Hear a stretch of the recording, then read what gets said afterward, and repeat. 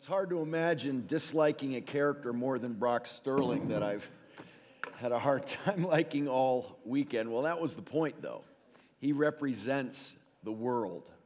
And all of the performance, all of the superficiality, all of the energy and the emotion, but not grounded in truth. And that's one of my greatest concerns for your generation is all sorts of emotions not grounded in truth. And so this weekend we have been blessed with the gift of the message of Ecclesiastes, which has told us that if you're disconnected from your Creator, if you're disconnected from the one who made you and not in a relationship with Him, which is what you're made for more than anything else, everything you do, not just the bad things, but even the good things, won't add up to anything of lasting value. There'll be temporary, fleeting pleasures, and the only advice you can live on is eat, drink, and be merry, for tomorrow we die. And so it's been wonderful to be challenged to think in this way by this great book. I must tell you, I've just been so blessed to be with you all this weekend. You have been so wonderfully engaged and respectful and attentive, and God has clearly been working, and I'm deeply grateful for that.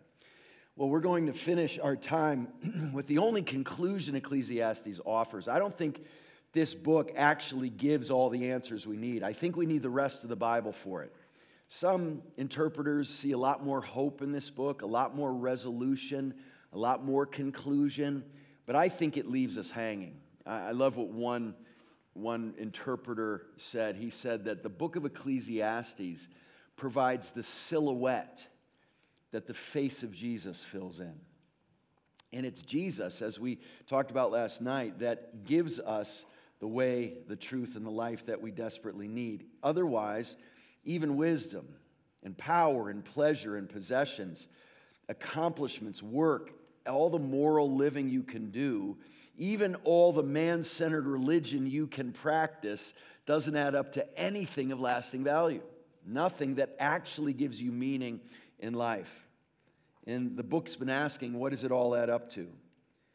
And the conclusion has been emptiness and chasing after wind. And so this book is intentionally disturbing to us. And I hope you've been disturbed. I have, as I've thought through my life and the way I'm living it. Even though I have a relationship with God, am I living it in a way that is actually living according to who God is and who I am? I can, in my days, fritter away time and not make the most of every opportunity, as the Bible says, to redeem the time, to take the time God has given us. And none of us know how long He's given us on this earth, but are we taking the time and redeeming it, buying something worthwhile with it? That's the big question for us this morning. The conclusion that we arrive at in this book is this. Ecclesiastes 12:13 in the last chapter, right at the end. Now all has been heard. Here's the conclusion of the matter. Fear God and keep His commandments. This is the whole duty of mankind. Again, I don't think this is the good news. This actually prepares us for the good news. This helps us to start to think about God as the Almighty, God as the all-powerful, eternal creator of everything, and then see ourselves in light of who He is. And so the end of the matter then becomes fear of the Lord. Fear of the Lord is what this is about. And this is a concept that may seem strange to you. We touched on it our first session together, but I want to return to it now and show you how important this idea is in the Bible. It's the conclusion of the book of Ecclesiastes, but it's at the heart of everything that we do. Listen to what Jesus says. I tell you, my friends, do not fear those who kill the body, and after that have nothing more they can do. But I will warn you whom to fear. Fear Him who after he has killed, has authority to cast into hell. Yes, I tell you, fear Him. So there's a kind of fear that we're supposed to have for God. There's a kind of fear that's unhealthy. The Bible, interestingly, commands us to fear God and also to have a kind of fear, not have other kind of fear, a fear based in not knowing who God is, a fear based in thinking God's somehow an abusive father, or a father who doesn't love us or won't take care of us. That sort of fear is based in wrong ideas of God. We're not to fear tomorrow. We're commanded not to live in fear. The fear of man is one of the great hearts of our sin. We fear others and their opinion of us, and so we do all sorts of foolish things. So there's a kind of fear we shouldn't have. There's a kind of fear that's actually sinful. It's based in not trusting God. But there's another kind of fear the Bible teaches us to have, and that's the fear of the Lord. And if you fear God, you need not fear anyone or anything else. It frees you from all the other fears that make your life worse when you have the right kind of fear of the Lord. And it's a respect for who God is. We said on our first session that the fear of the Lord is the beginning of wisdom. This book is about, it's in the wisdom literature. And the Bible says if you want wisdom, start with knowing who God is in the right respect for Him, the right awe for Him, the right reverence for Him. You put God in His proper place and don't bring Him down to our level or put ourselves even above His level. And so we fear the Lord, and it's the beginning of wisdom. And so, as we said last time, this was the definition I offered in our first session, and now we return to it. A proper fear of God is a mixture of reverence and pleasure, joy and awe, which fills our hearts when we realize who God is and what He's done for us. It's a love for God which is so great that we'd be ashamed to do anything which would displease or grieve Him, and makes us happiest when we're doing what pleases Him. The fear of the Lord is seeing God for who He is. And when you see people in the Bible come to a deeper understanding of who God is, fear of the Lord is always the result. You could look at Isaiah, the great prophet of God, in Isaiah chapter 6, when he says, I saw the Lord high and lifted up, in the train of His robe filled the temple, and he heard the angels singing, holy, holy, holy. And he doesn't say, cool. He doesn't say, this is very interesting. You know what he says? I'm coming apart at the seams. I'm undone. Woe is me. I'm a man of unclean lips, and I live among a people of unclean lips. I've seen the Lord. And he gets on his face before God. And then God comes and provides the solution through atonement from the altar, like we talked about last night. Peter sees the power of God and Jesus' miraculous catch of fish He enables Peter to have. And he doesn't say, this is going to be great for my business. He says, depart from me, I'm a sinful man. You see, he sees himself for who he is in his sin when he sees God for who He is in His almighty power. And so as we grow in our knowledge of God, we realize we're not in charge. We're not in control. And so we have this wonderful realization of who God is. Really, the best way I can describe the fear of the Lord is, it's not just this, hey, what's up, bud, with God. You know, and you even listen to some worship songs, not like we've been singing this weekend, but you listen to some worship songs, and it's like, is he singing about his girlfriend or God? I can't quite tell. He just said Lord. He's talking about God. But it can be so mushy and sentimental, and it's even cheesy, romantic sort of language, and you don't often have a sense of, what is this God that we're talking about? And so, look what Jeremiah 9 says. The reason we sin is not because we don't have a good enough filter on our computer or good enough friends to hold us accountable, because you know what? You can lie to your friends. The reason, bottom line, we sin, the Bible says, we don't fear God. Your wickedness will punish you. Your apostasies will convict you. Know and see that it's evil and bitter for you to forsake the Lord your God. The fear of me is not in you, says the Lord God of hosts.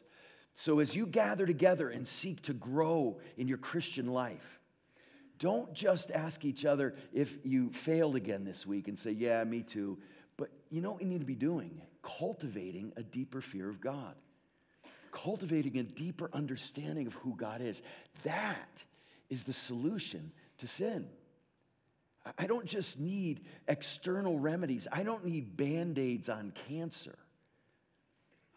I need a solution, and the solution to sin is fearing God. You know, when I talk to a guy and he's just failing morally with his girlfriend, I say, you need to respect that woman more. But most of all, you need to fear God more. You need to cultivate a deeper fear of God. It's amazing. We'll be on our computer looking at something we shouldn't in the presence of Almighty God.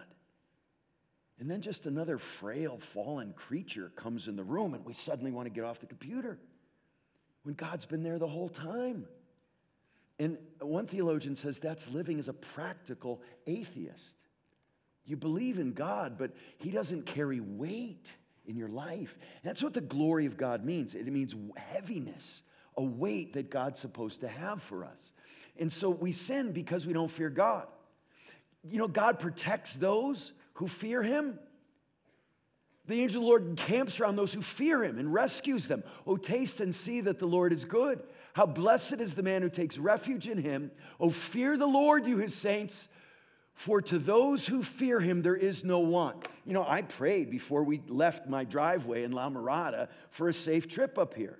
And it's good and right to pray that God would protect us on our way home and throughout our days. But this says the prerequisite of that is fearing the Lord. It's just amazing how this central concept gets lost so often. Fearing God is why we live holy lives. Since we have these promises, beloved, let us cleanse ourselves from every defilement of body and spirit, making holiness perfect in what? The fear of the Lord. An understanding of who God is that leads me to a life of holiness so I look more and more like he does. It's amazing what we're attracted to in people. We don't allow our family, as much as I can control it, to sit around the dinner table and say, oh yeah, she's really hot or he's really hot. If one of my kids, I love my kids are attracted to the opposite sex, but I will often try to get them to redirect the conversation and say, tell me, what do you admire about her? What in her character is attractive to you? And what I would love to hear young people say is, holiness. She fears the Lord. She answers to Jesus. I am never concerned she'll love me more than she loves Jesus. He's her Lord. He's everything to her. He is her life. That's what I find attractive about her. See, we need a reorientation of our whole priorities when it comes to things like dating and what we find attractive. And so, making holiness perfect in the fear of the Lord is what we're after. The reason we get along as Christians the way we should is because we fear God. Isn't that amazing? Be subject to one another. In other words, submit to one another. Have a submissiveness, a humility. Don't put your rights and priorities in center of everything all the time, but give deference to each other. Submit to one another. Be subject to one another. Why? How? In the fear of Christ. You so respect Jesus that you respect his people. You love his people. You love Jesus, so you love the bride. And you're willing to sacrifice for her good and for the good of others. The fear of the Lord is a source of delight for us. It's not just dutiful obedience. In the fear of the Lord, there's strong confidence. And his children will have a refuge. The fear of the Lord is a fountain of life that one may turn away from the snares of death. Blessed is the man who fears the Lord, who greatly delights in his commands. We've got to get to the point where we find God's commands delightful because we know they lead to life, and sin disgusting because we know it leads to death. There's a radical difference in God's ways and the world's ways, and we need to train ourselves to love God's ways. Social media is not going to help you do that. Worldly pursuits are not going to help you do that. We are bombarded every day with messages helping us to love what the world loves, the system in opposition to God, not what God loves. And being a Christian fundamentally is an intimacy with God, a love for God, and a worship of God that leads to becoming people who love what God loves and hate what God hates. And that's at the heart of who we need to seek to become. We delight in his commandments because we know they lead to life. And as we said in our first session, Jesus is our example of this. In his human nature, he's divine and human. In his human nature, he lived out for 33 years a perfect human existence, and at the core of it is the fear of the Lord. This is the description of the Messiah. When he comes, and this is exactly how Jesus lived. The Spirit of the Lord shall rest upon him, the Spirit of wisdom and understanding, the Spirit of counsel and might, the Spirit of knowledge and the fear of the Lord. And his delight shall be in the fear of the Lord. This is why when Jesus is in the garden, wrestling with the fact that he's going to go and suffer a horrific death on a cross for us. And he's going to bear the sins of the world on his shoulders and be forsaken by his Father in our place. That's why he gets to the point of saying, not my will, but thy will be done. Because he has a fear of the Lord in his human nature that leads him to do what's right, leads him down the path of obedience. And we need to realize that obedience is at the heart of faithfulness. Obedience is the heart of worship. It's the heart of being a disciple.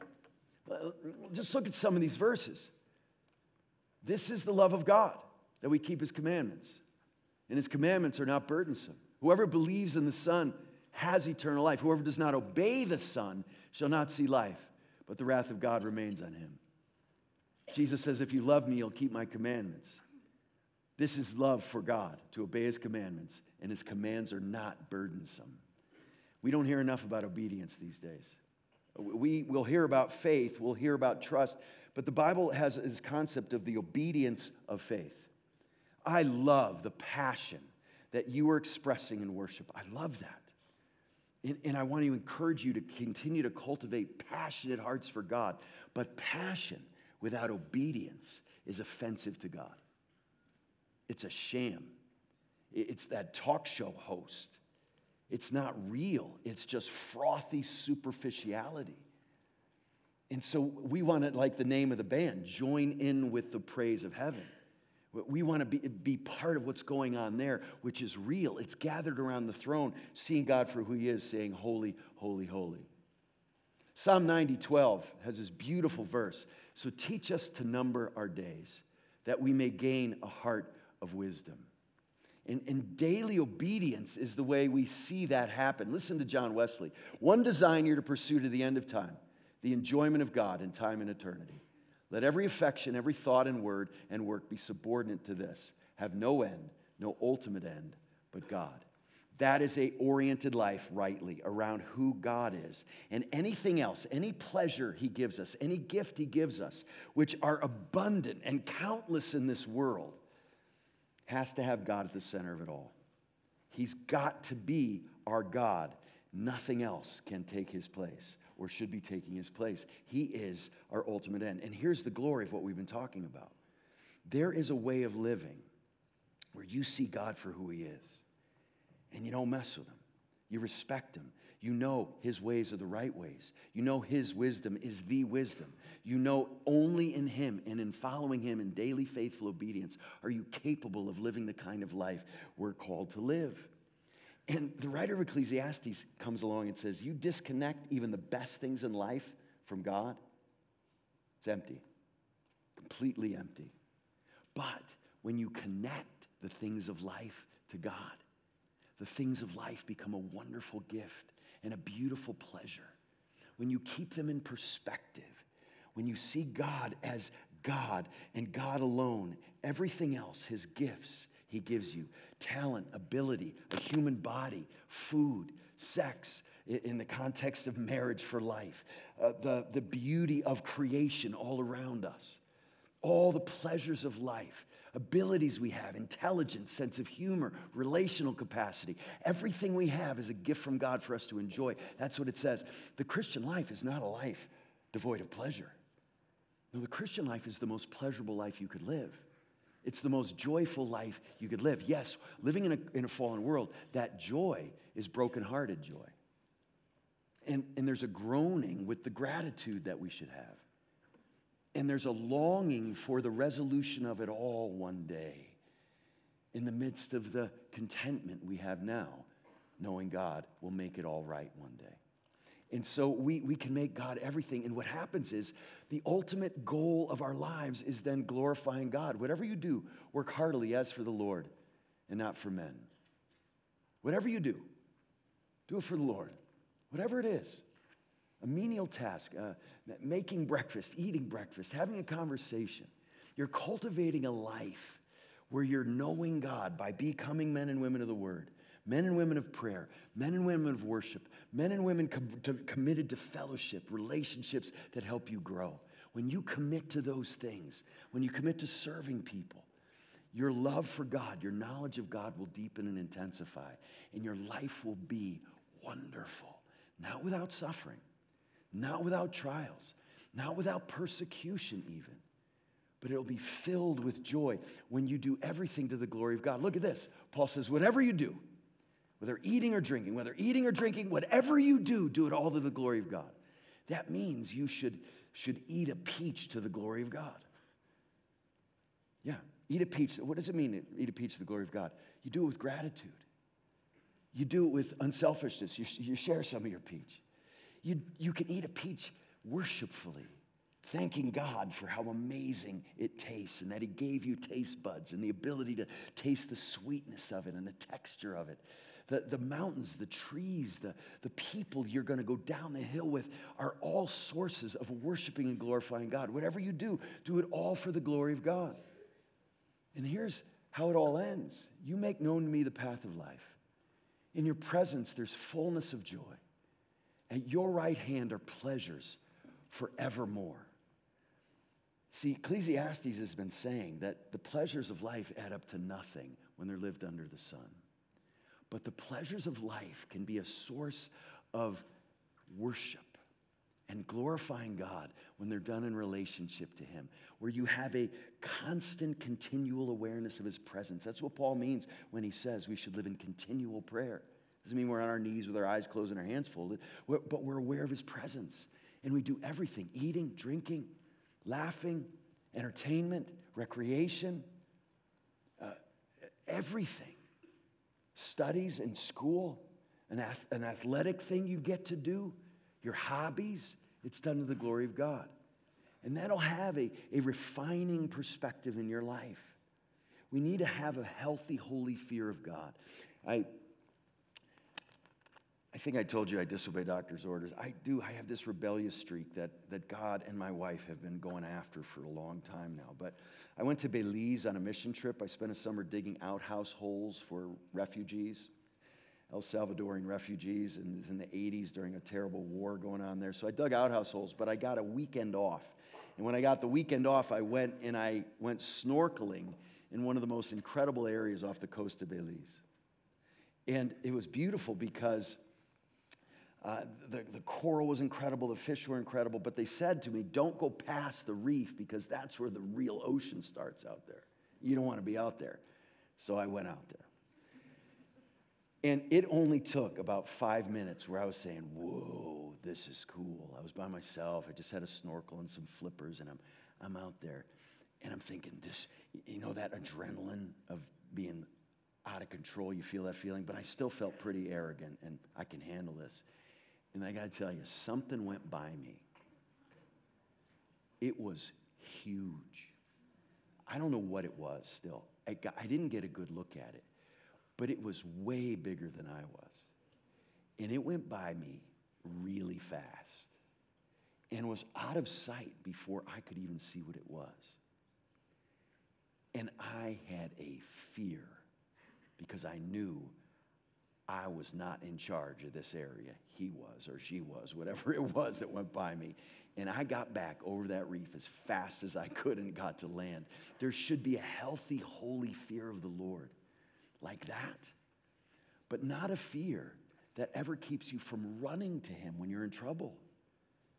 When you run to God, you know he has the power he needs, the knowledge he needs to take care of you like he needs to, the wisdom he needs to do that.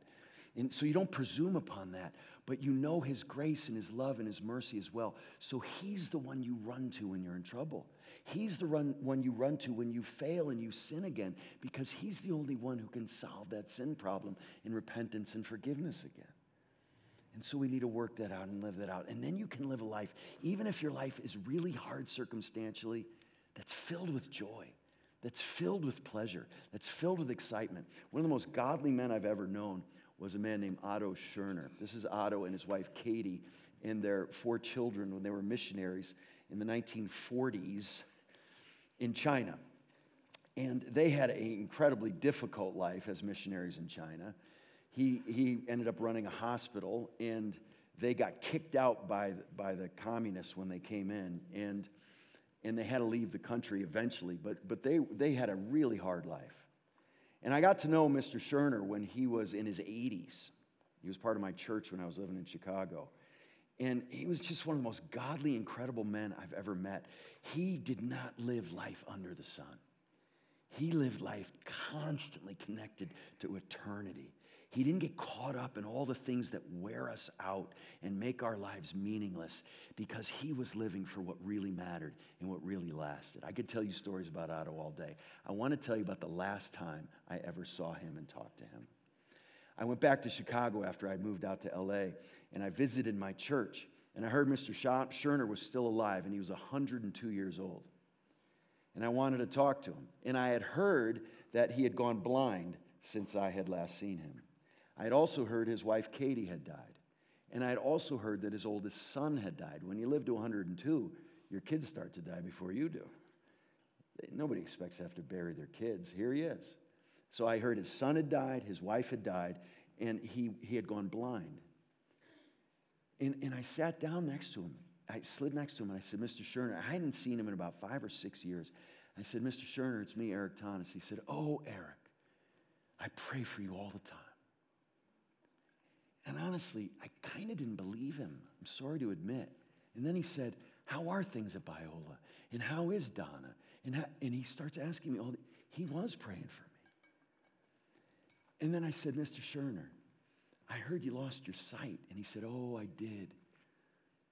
And the worst part of it is I can't read my Bible, but I have a Bible on audio. Can you imagine? I can listen to the Bible anytime I want. And he had all this gratitude in his voice. And I said, Mr. Scherner, tell me, how are you doing? And I expect him to say, oh, I lost my wife, Katie. And he said that. And he said, I lost my son. But then he got this huge smile on his face. And he reaches over and he grabs my hand and he said, but Eric, have you heard what God's been doing in China? I never thought I'd live to see what God is doing in China. This man who could have lived in this little pity party, he could have been so self-absorbed at this time in his life with all this suffering. His face lit up, and he had got this giant smile on his face because what he was living for never depended on whether he could see or his wife was even alive still or he didn't lose one of his children. His life depended on the hope he had for eternity, knowing he was going to live forever, and he was going to see his Katie again, and he was going to see his son again because they had trusted Christ like he had, and that he was seeing the gospel advance in this nation he loved since he was a little boy and spent hardship to reach with the gospel. He was thrilled more than anything else about what God was doing in China. I will never forget his face when he reached over and grabbed my hand with a thrill talking about what God was doing. See, when you live for what really matters and what really lasts, whatever the details, doesn't mean you have to be a missionary to China, but whatever God has you doing with your life, do you do it to the glory of God, in the fear of the Lord, experiencing the pleasures forevermore that are only found in him? Let's pray. Lord, help us. We desperately need help. We, even those of us who've been walking with you as long as we can remember, and we're into our old age, we can get distracted, Lord. I know I can and do. We can fritter away our time instead of redeeming it for what really matters and what really lasts. We can fear other humans more than you. We can be so concerned about our reputation and popularity and being cool and accomplishing things disconnected from you, that we live lives that are just chasing after wind. Lord, I'm grateful for those who trusted you last night and have begun an entirely different way of living. And I pray you'd bless them in this time. For those who still haven't trusted Jesus, I pray they would realize that knowing you through him is the only way to find life abundant and eternal, and they would come to know you. Lord, for those who do know you, I pray that we would make the most of every opportunity and see every day as an opportunity to live in a holy, healthy fear of you and a joy that comes from knowing the Creator who made us and loved us to death. And we pray this in Jesus' name. Amen.